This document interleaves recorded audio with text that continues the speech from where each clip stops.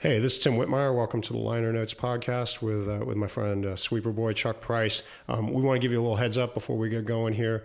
We're going to play some lyrics and music during this episode that might not be entirely kid friendly. So if you're listening in the car or you're under 18, you've been warned.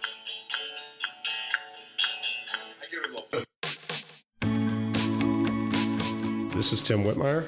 And I'm Chuck Price. And this is the Liner Notes podcast, where two friends talk about all kinds of music in all kinds of ways. All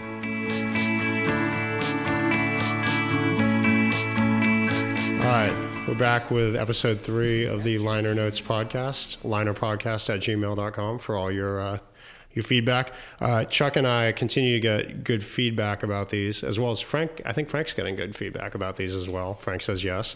So we're going to keep doing them, and we're going to keep rolling along and try to keep kind of a monthly cadence on this. And if Frank feels good about it, we feel good about it. There you go. Exactly. So we're back, and we want to tie up a couple of loose ends from the covers podcast, which was episode 2. So if you really want to know what we're talking about, go back and listen to that one first, and then you can listen to this. But I did want to. We issued a call to people at the end of that one saying, hey, if you've got better covers than what we gave you, or covers that you think we missed and didn't talk about, send them our way. And Chuck, what'd you hear from the people? Had some nice feedback. Drew Dixon out there sent a bunch, which I appreciate. I think one was like Cake doing War Pigs, maybe, and a few others. Then a good buddy of mine, Thomas Arnold, pointed out that I completely missed John Coltrane doing My Favorite Things from A Sound of Music, which is just a beautiful jazz piece. Yeah, I mean, that almost sort of transcends covers to be just like sort of its own piece of beautiful music. And even today, I forgot one because I was in the car with my oldest, Ella, who is currently going down a Pink Floyd rabbit hole. And I pulled out the Scissor Sisters doing a dance/techno version of Comfortably Numb, which I dig.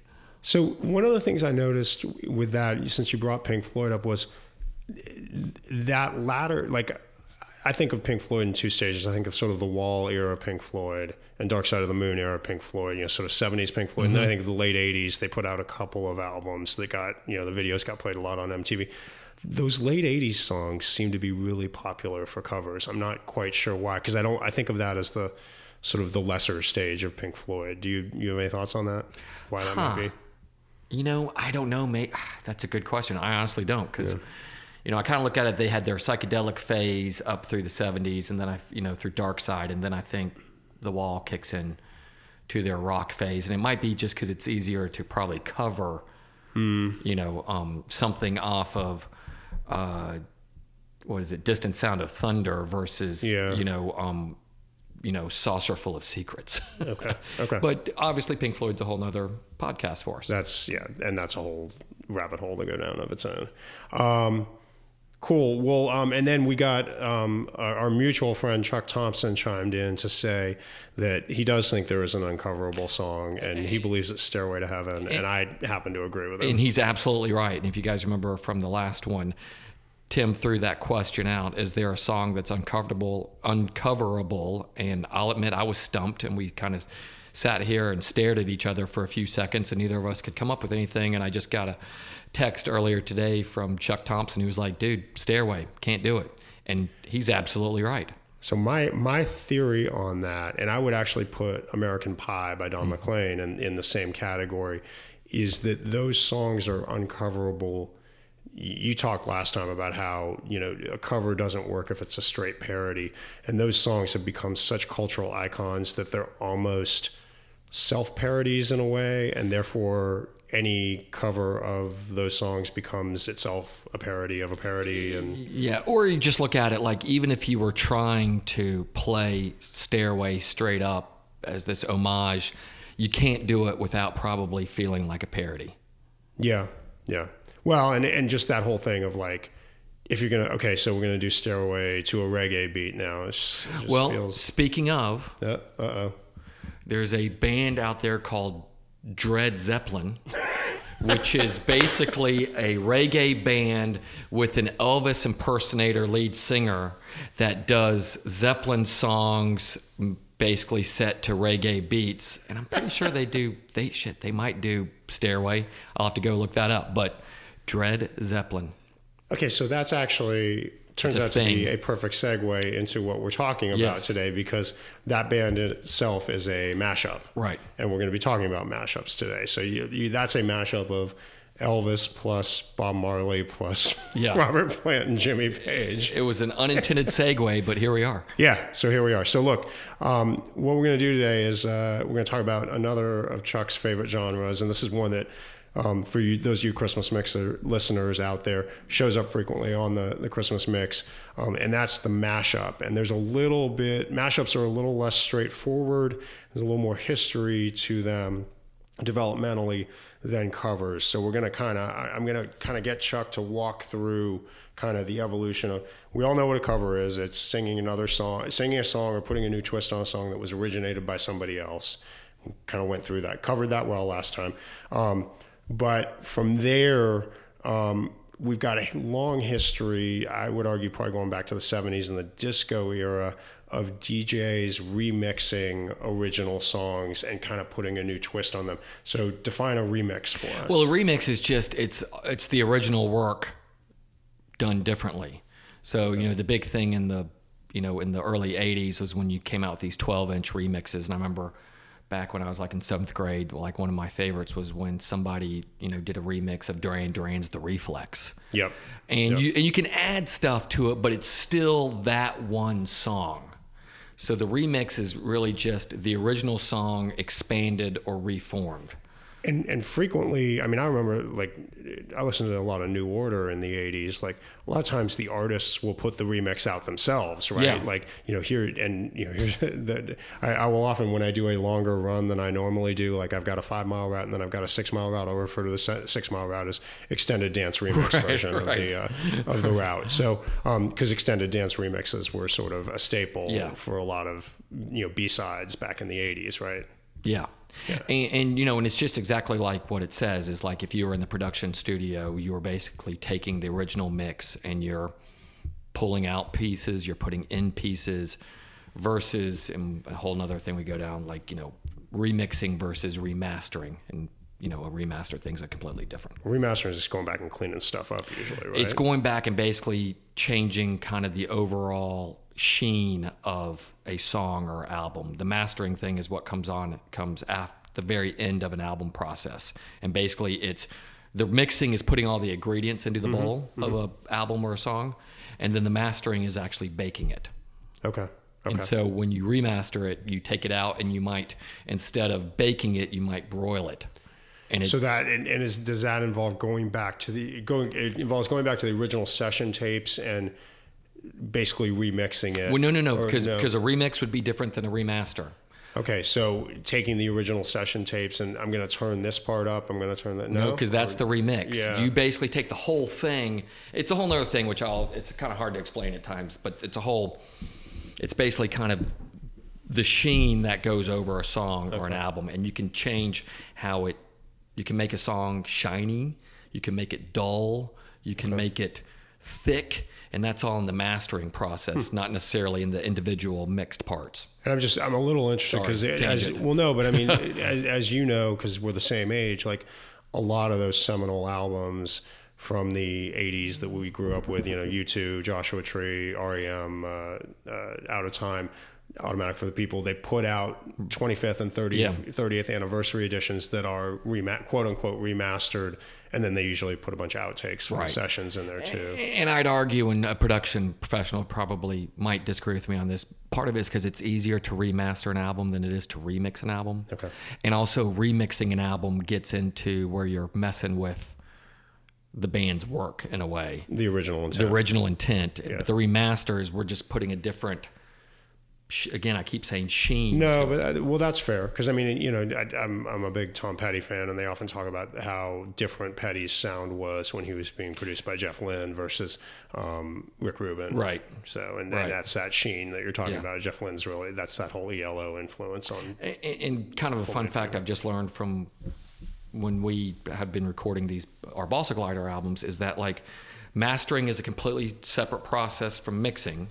and that there are people out there, all they do is master, and they're considered to be like professional experts of the mastering process. So you might go work with Rick Rubin and put a whole album together, mix it. He helps mix it. I'm not going to work with Rick Rubin. You're going to maybe work with and Rick then, Rubin. but then once it's done and you've got all the ingredients in the bowl, you might literally take that bowl and go down the street to Frank, and all he's there to do is to master it.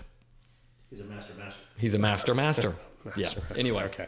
All right. Tangent. So now, again, very vividly remember this because we were in that 18 to 22-year-old time frame at that time when all music is of its most importance. Been about 30 years since the first kind of sampling controversies came up. So tell us what a sample is. Yeah. Tell us where those came from, and then that's going to be our next step on the way to the mashup. Obviously sampling goes way back, but obviously that's where you're taking a song and you're taking bits and pieces of other songs and baking them into that song.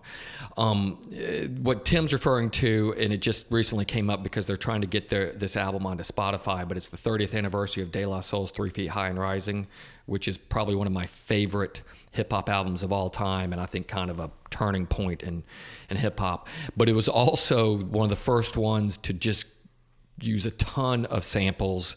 They're sampling Steely Dan, they're sampling Johnny Cash, they're even sampling little clips from an Eddie Murphy concert.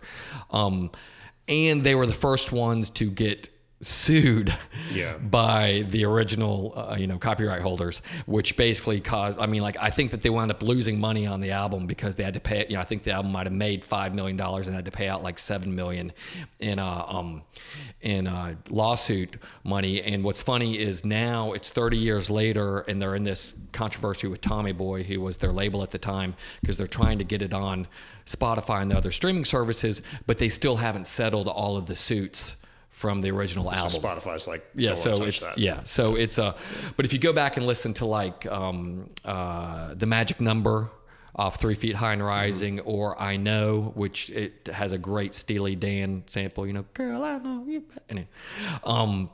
But that brings in, and that was, and the place that entered the mainstream most memorably for me was the whole Vanilla Ice, Ice Ice Baby, Under Pressure thing, right? That was where those of us who were not quite so cool. And that was so that's not a remix, that's not a mashup. That is purely just he wrote this rap song and sampled the bass line to Under Pressure.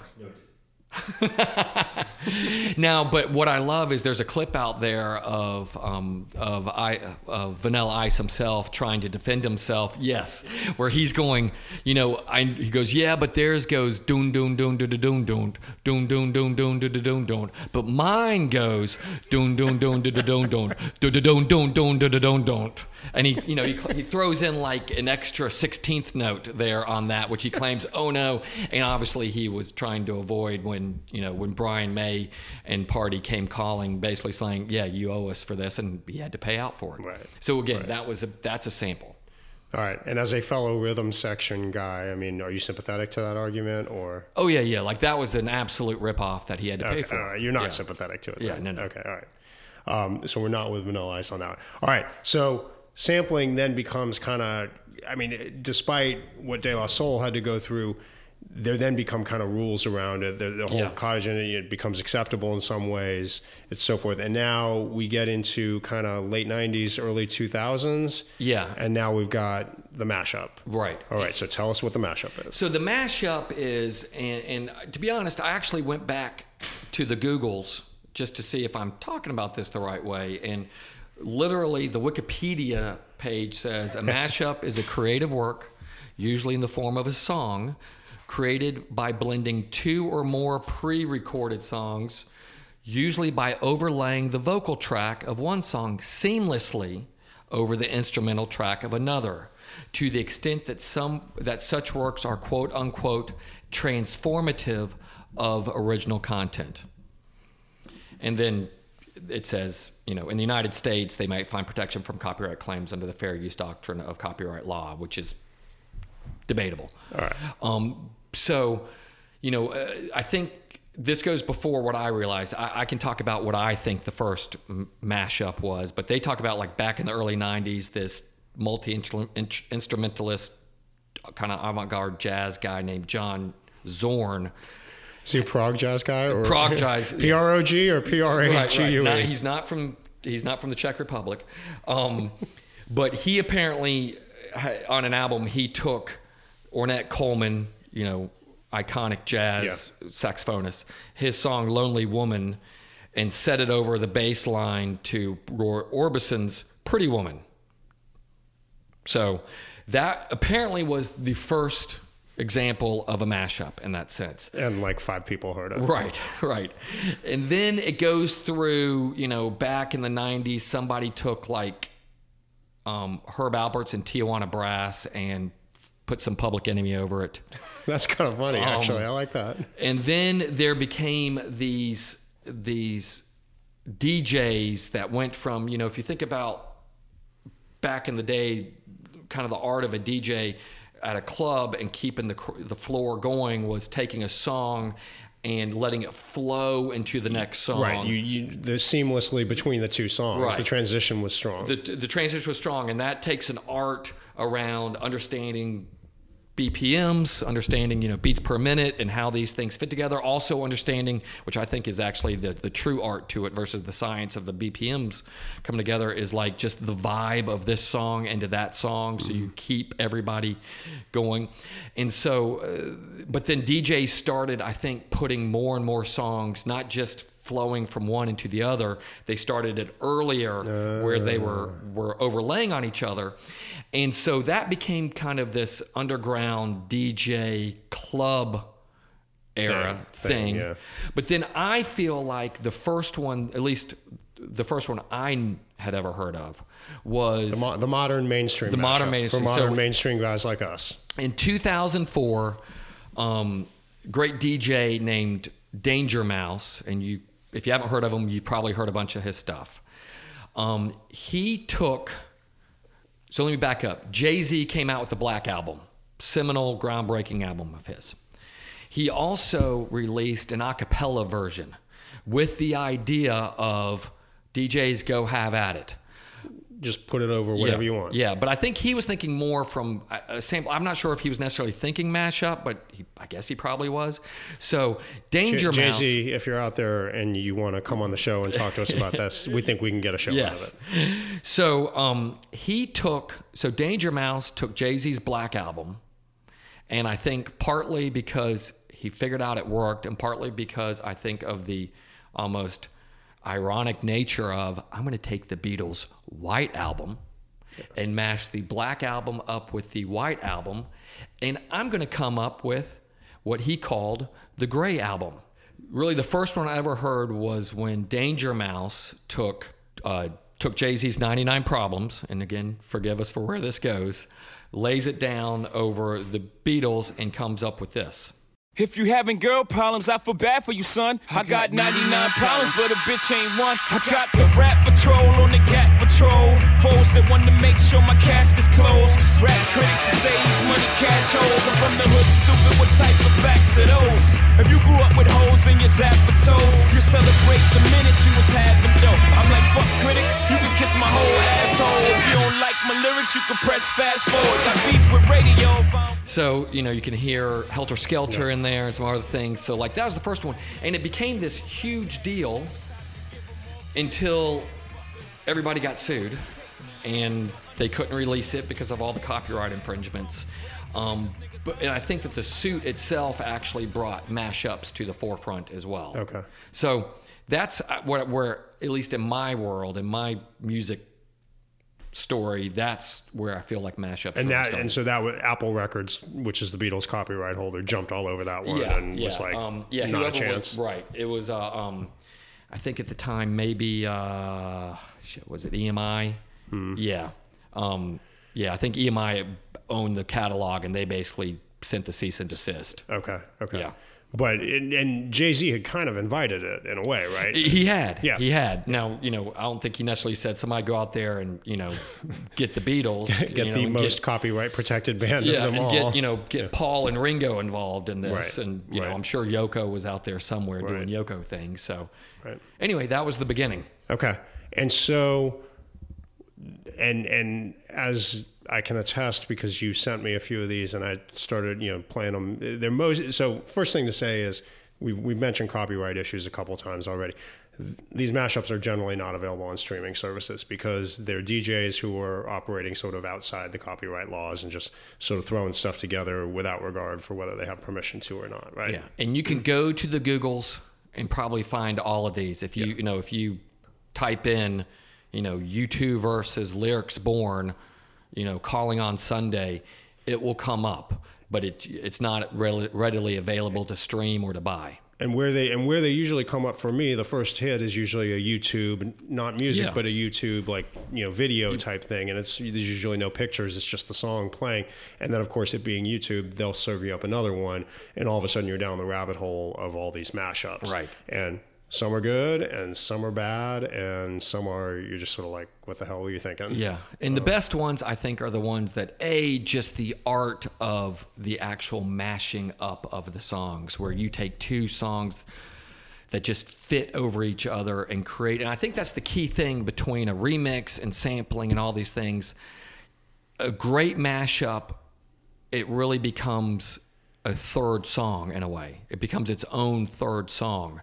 And I feel like that's what distinguishes the good ones from the bad ones. So it's not just, it's not a medley.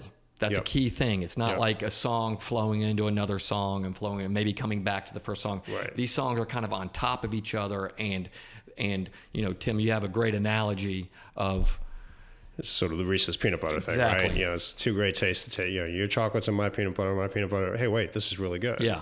So, and I was thinking about other analogies, and I was like, is it like a TV crossover episode, where a character from one TV show shows up on another one, but that's actually, as you pointed out, a sample, right? Yeah, like when Mork showed up on Happy Days, it was still Happy Days, But if Mork and Happy Days went off and made their own show together, then he and Fonzie on Orkin or whatever the planet was, then we'd have our Joni loves Mindy. That would be a mashup. That would have been ahead of its time a little bit. It would have. Yeah. All right. So one thing maybe you can explain it to me that I sort of noticed was, and we were talking about, last time we were talking about how the covers become a conversation between different genres and different artists.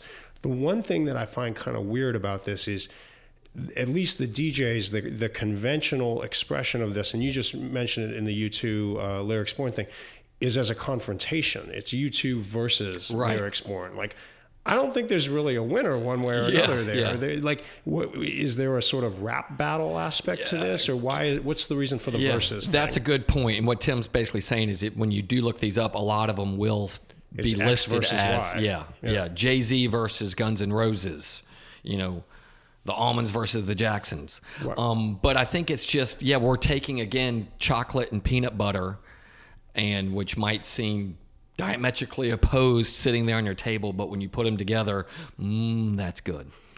Okay, I mean, I just don't like the versus thing because I'm kind of a pacifistic, non-confrontational guy. Yes, you are. As you know, Frank knows I'm a lover, not a fighter, right? And I just don't like. Why can't you two and Lyrics Born just get along together and make a beautiful song? So let's talk about that one, because I think that's.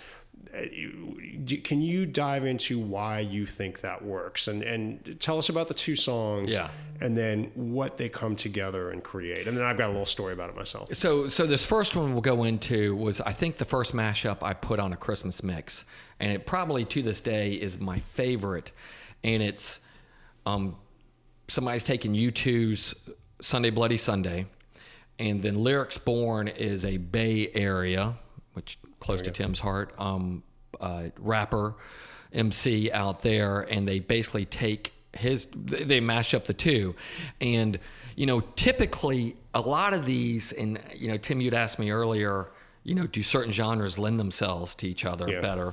And I really do think that laying down kind of hip hop over a non-hip hop genre, whether it's rock, jazz, alternative, I feel like those tend to work super well. One, because you're able to kind of beef up the rhythm section a lot of times.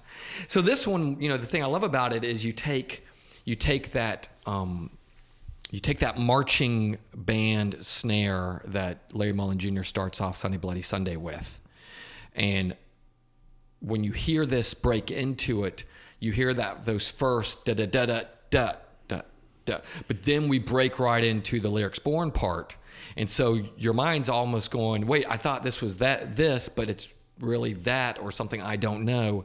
And then the way that they were able to mash in and bring up, there's a interesting strings part in Sunday Bloody Sunday in the original Off War that people don't necessarily realize is there. I mean, there's a whole strings violin section.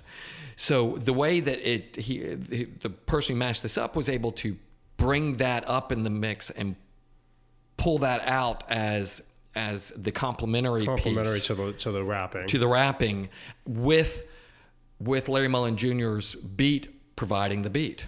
And the other thing I would say is there's something, the rapper, Lyrics Born, I guess is his name or whatever, there's something forward leaning and there's a lot of forward momentum in his rapping. And there's something about the rhythm of it that plays very well, to your point, to that Marshall snare drum there. And I'm going to mess it up, but he has this whole thing that really, and you'll hear it when we play it. And we'll play it here in a second. We need to get to these, and and then the way that they play, just Edge's iconic. It's just that picked D that starts everybody knows that's Sunday Bloody Sunday, but let's play it, and so you'll hear what we're talking about right here.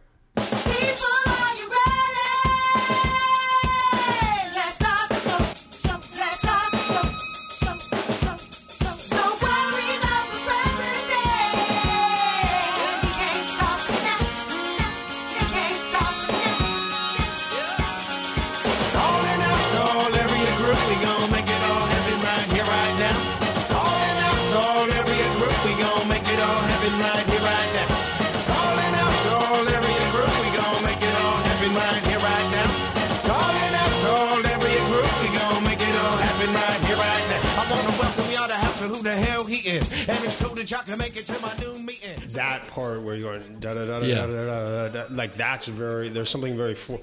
My story about that is, you had given me, I think, 10 years worth of Christmas mixes that I just loaded onto an iPod Shuffle, and I used to wear it while I was running. That song came up about mile 14 of a marathon I was running in New Hampshire. And third quarter of a marathon is always a challenging part of the marathon. Third quarter of every part of life. Third quarter of everything. We won't even get into that. Like that hit, and I was like, oh yeah, that's perfect. Yeah. And I think I just hit it on repeat for like 5 miles of just, because that was perfect running music. Da da da da da da da da da, and just roll forward on that. And the other great thing where they're really making U2 into a hip hop song with that, not just because it's Lyric Born's rapping over it, but like they take Bono's and I love that he leaves that in there, and they kind of stick it in there, almost like Bono's like his hype man over on the other side of the stage with his own mic going, And was the part with the woman singing at the very beginning, is that part of the Lyrics Born That's song? part of the original one. Okay. And then, then hopefully you all heard how much they call out the strings on it. the guitar, Yeah. Yeah. So that's the one, that's my all-time favorite one, but let's take you through some others. Yeah, let's hit some others. There's you want to talk about the Guns N' Roses one next? Yeah, so this is one of my favorite ones, and again, disclaimer, this one's because it involves Jay-Z, and I do think that this is purely from anecdotal evidence, but I do think Jay-Z might be the most used mashup source in a lot of ways. So this is, if you can go find it, listen to the whole thing. We're not going to play all 3 minutes of it, but it's basically 3 Jay-Z songs mixed up over a GNR classic. Now tuned into the motherfucking greatest. Looks like Axel. Turn the music up in the headphones. Looks like Axel. Boy, young. Feel right here. Looks like Axel. Goddamn. If you feeling like a pimp, nigga, go on, brush your shoulders off. Ladies is pimps too, go on, brush your shoulders off. Niggas is crazy, baby, don't forget that boy told you, kid. That, turn up your shoulder, you got a kid. That, turn up your shoulder, you got a kid. That, turn up your shoulder, you got a kid. That, turn up your shoulder.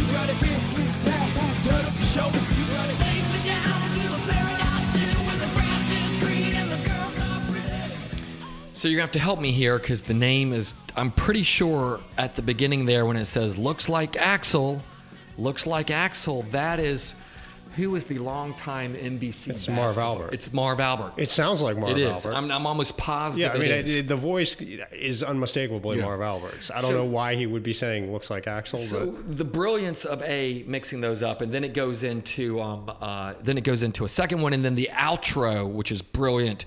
They lay down 99 Problems on the outro as it completely cranks out of there.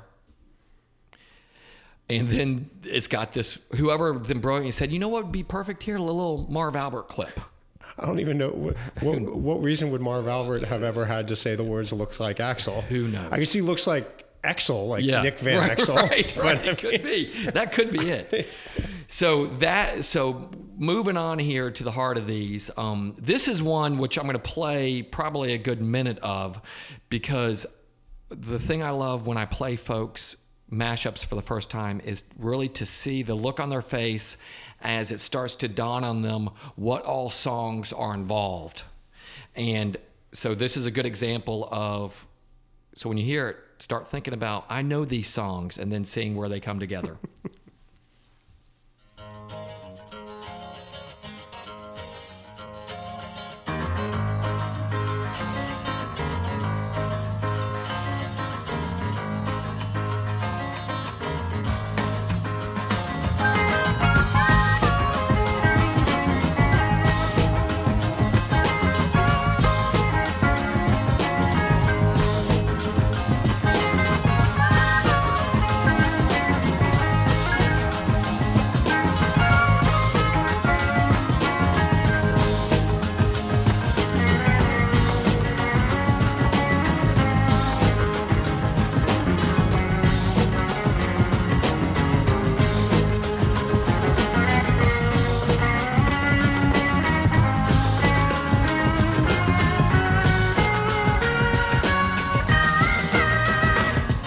You went to school to learn, girl, things you never knew before.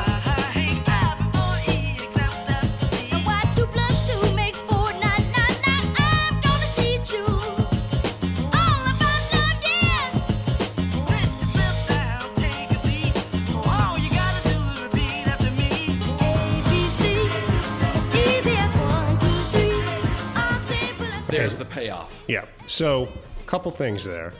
I mean, one is, okay, obviously Allman Brothers Yep. and Jackson 5. Yep. And it's almost like, it's almost a little bit like a joke because you've been hearing everybody knows the Allman Brothers tune there.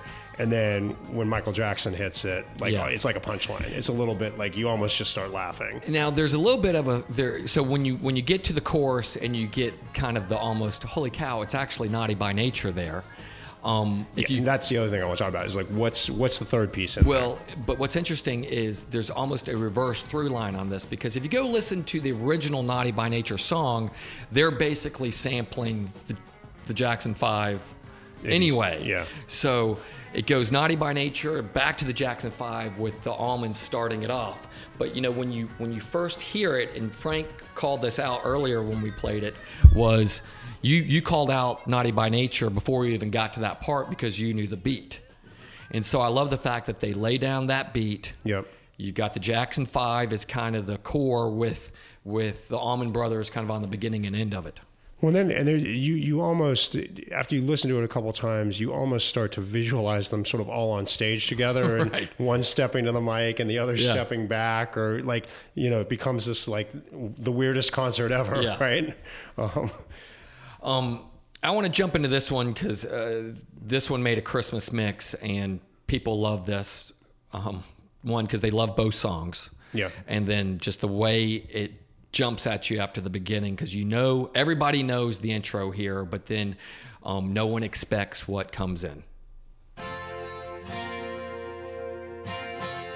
My Adidas walk through concert doors and roam all over Coliseum floors. I stepped on stage at Live Aid. All the people gave and the poor got paid. And out of speakers, I did speak. I wore my sneakers, but I'm not a sneak. My Adidas represent of a foreign land. With mic in hand, I go to command. My Adidas indeed close as can be. We make a mean team, my Adidas and me.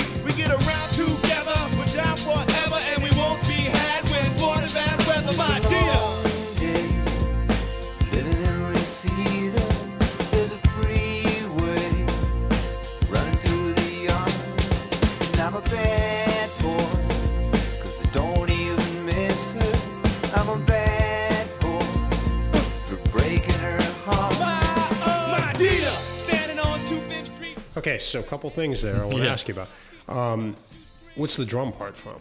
Where's the drum part No, from? that's probably somebody's just put in a A program separate their own drum thing. track. Yeah. Okay. Yeah. Okay, so that's not a I don't. One of the reasons I really like that one a lot is instead of just laying one song over somebody else's instrumental track, it's that mix. Now we're going to bring some Tom Petty in. We're going to use some Run DMC. We're going to bring Tom Petty in, and it still somehow all fits together. So the thing I want to talk to you about now is how does one do this? Yeah, and that's the truth. That's why I think the best ones are the holy cow. How did anybody think to put these two together?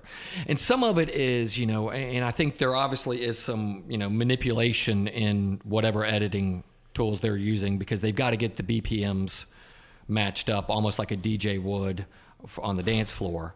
And so, they might speed something up, slow something down to make that work. And that, I will tell you, when I was down the rabbit hole yesterday listening, there's a couple of them where, they speed up, there was one in particular where they sped up the rap track, I want to say.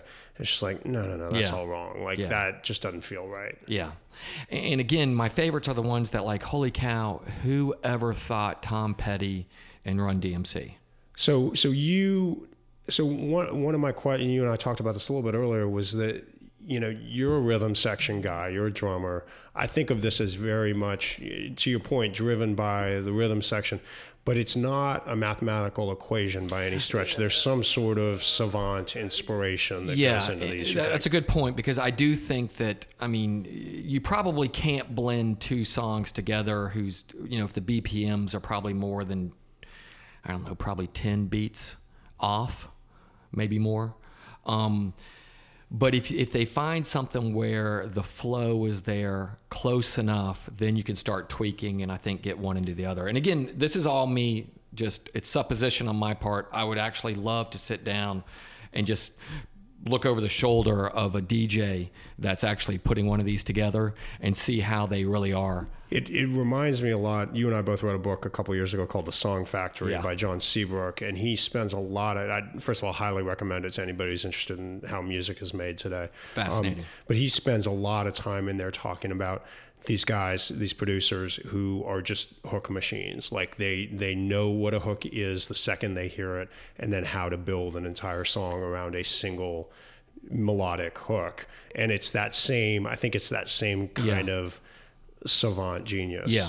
And the interesting thing with the song machine is also talking about how it's these modern producers, Dr. Luke and others who have it almost down to an algorithm. Yeah. Where they can basically say this hook works because of these I can't even pronounce But it's it. still, it's not an algorithm that's in a machine, I guess. And that was the thing, that it's in their head. Right. And it almost couldn't be reproduced. Maybe at some point we're going to have artificial intelligence that can do it. But I think they figured out a good hook has these 7 qualities to it, and there's almost kind of a checklist to it, and some of it is, some of it's BPM, some of it is the way things repeat. They talk about, and again, not to go down another rabbit hole, but one thing they talk about is how they've learned in the age of Spotify and streaming that you've got to hook, no pun intended, a listener in probably the first 10 seconds of a song now. So they'll sometimes now it's in the songwriting production thought process that, all right, this is the hook to the song that actually might come during the first chorus or might come during the bridge or the outro. No, we literally have to start the song off that way. We got to have the hook right there. We got to have the hook right there. Hook them at the beginning. And hook them at the beginning. Literally the meaning of the hook. So that's the most modern version of it. The other thing I want to jump back to and give credit to my wife on this one, to Sarah, but I was telling her what we were going to be talking about today before I came over here, and she was like, "Oh, you mean like the Episcopal Church?" And I said, "What do you mean?" So it turns out the Episcopal hymnal, basically there's maybe 20 or 30 basic melodies Yeah. and all of the Episcopal hymnal, and then everything else is just sort of moving lyrics around. And the organist can look at the bottom of the hymnal and see, oh, this is number 11. I play number 11.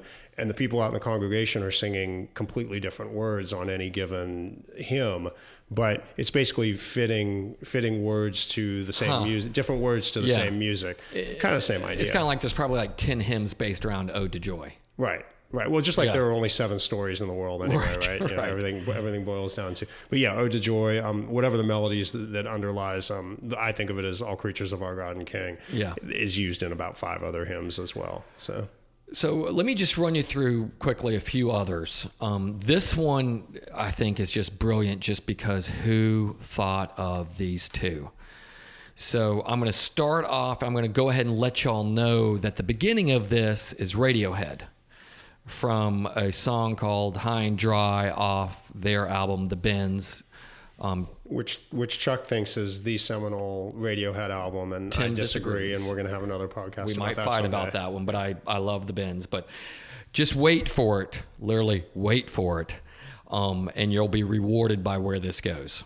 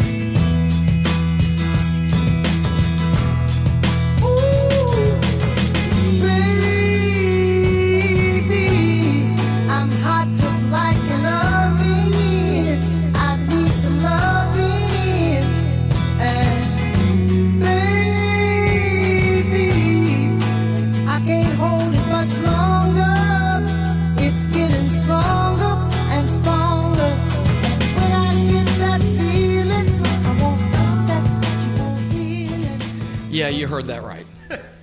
That was Radiohead mashed up with Marvin Gaye, and that is just brilliant. High heeling, sexual and dry. Yeah, man, it's awesome. So, one or two more. Yeah, you got one that combines 3 different songs. Three, maybe actually. even 4. You got to go deep, but this one. Now, this is for all you kids of the 80s out Yeah, there. so I'm actually going to go ahead and throw out a lot of what this is so you can listen for it. But this is The Police and Elvis Costello and Lionel Richie and Bob Marley, and I swear I think there might be something else in there, but here we go.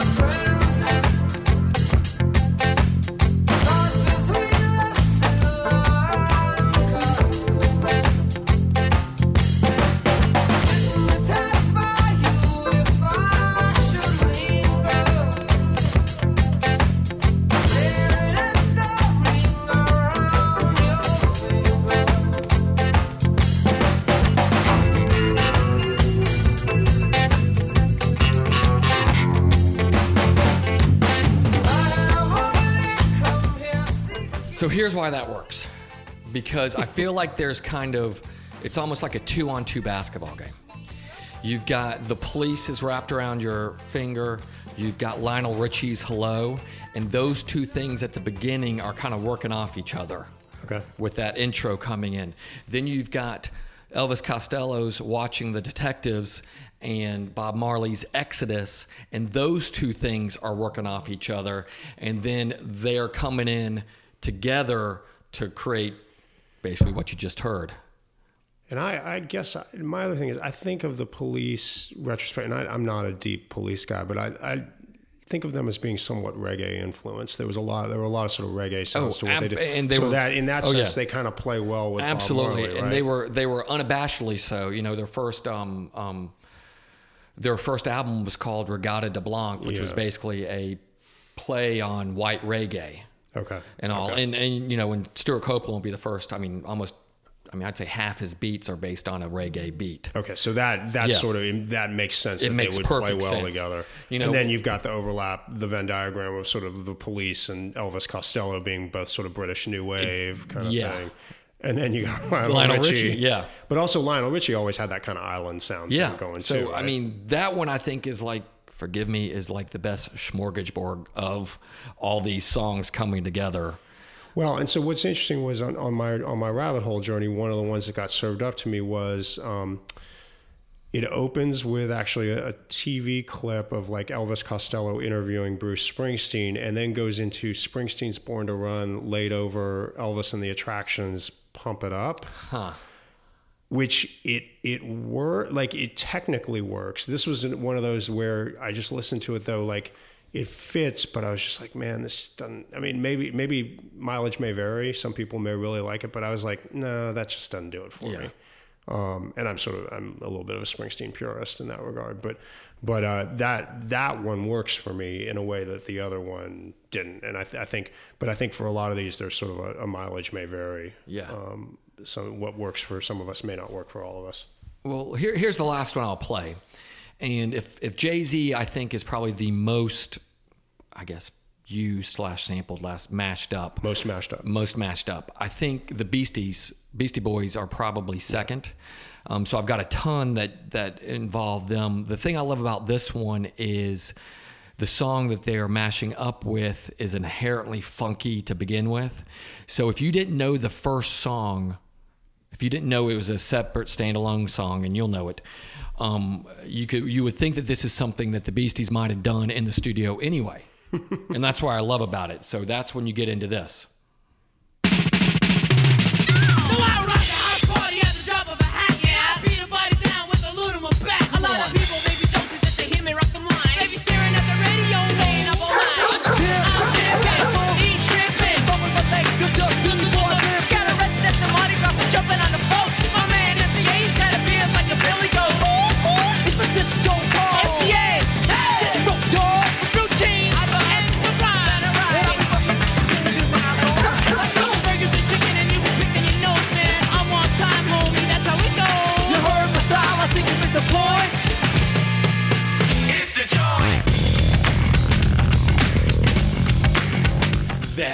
That's awesome. That is awesome.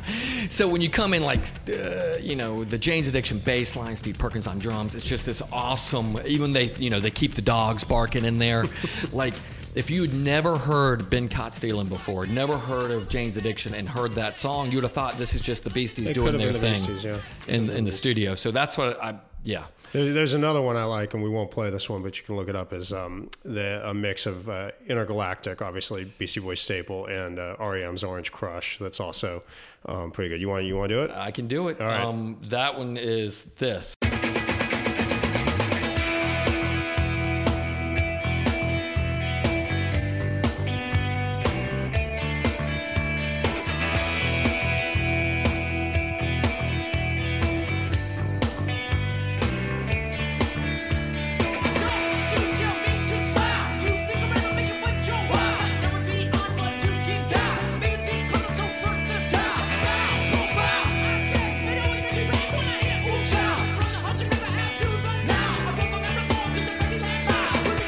So that's one they had to speed up the Beastie Boys a fair amount. Yeah, they did, to match the BPMs of Orange Crush. Okay. So, and that's one also where it's a little bit of a punchline. You really are expecting Michael Stipe to come in with "Follow Me, Don't Follow Me," and instead you get the Beasties. Tim and I could keep going. Like I got a whole lot more of these.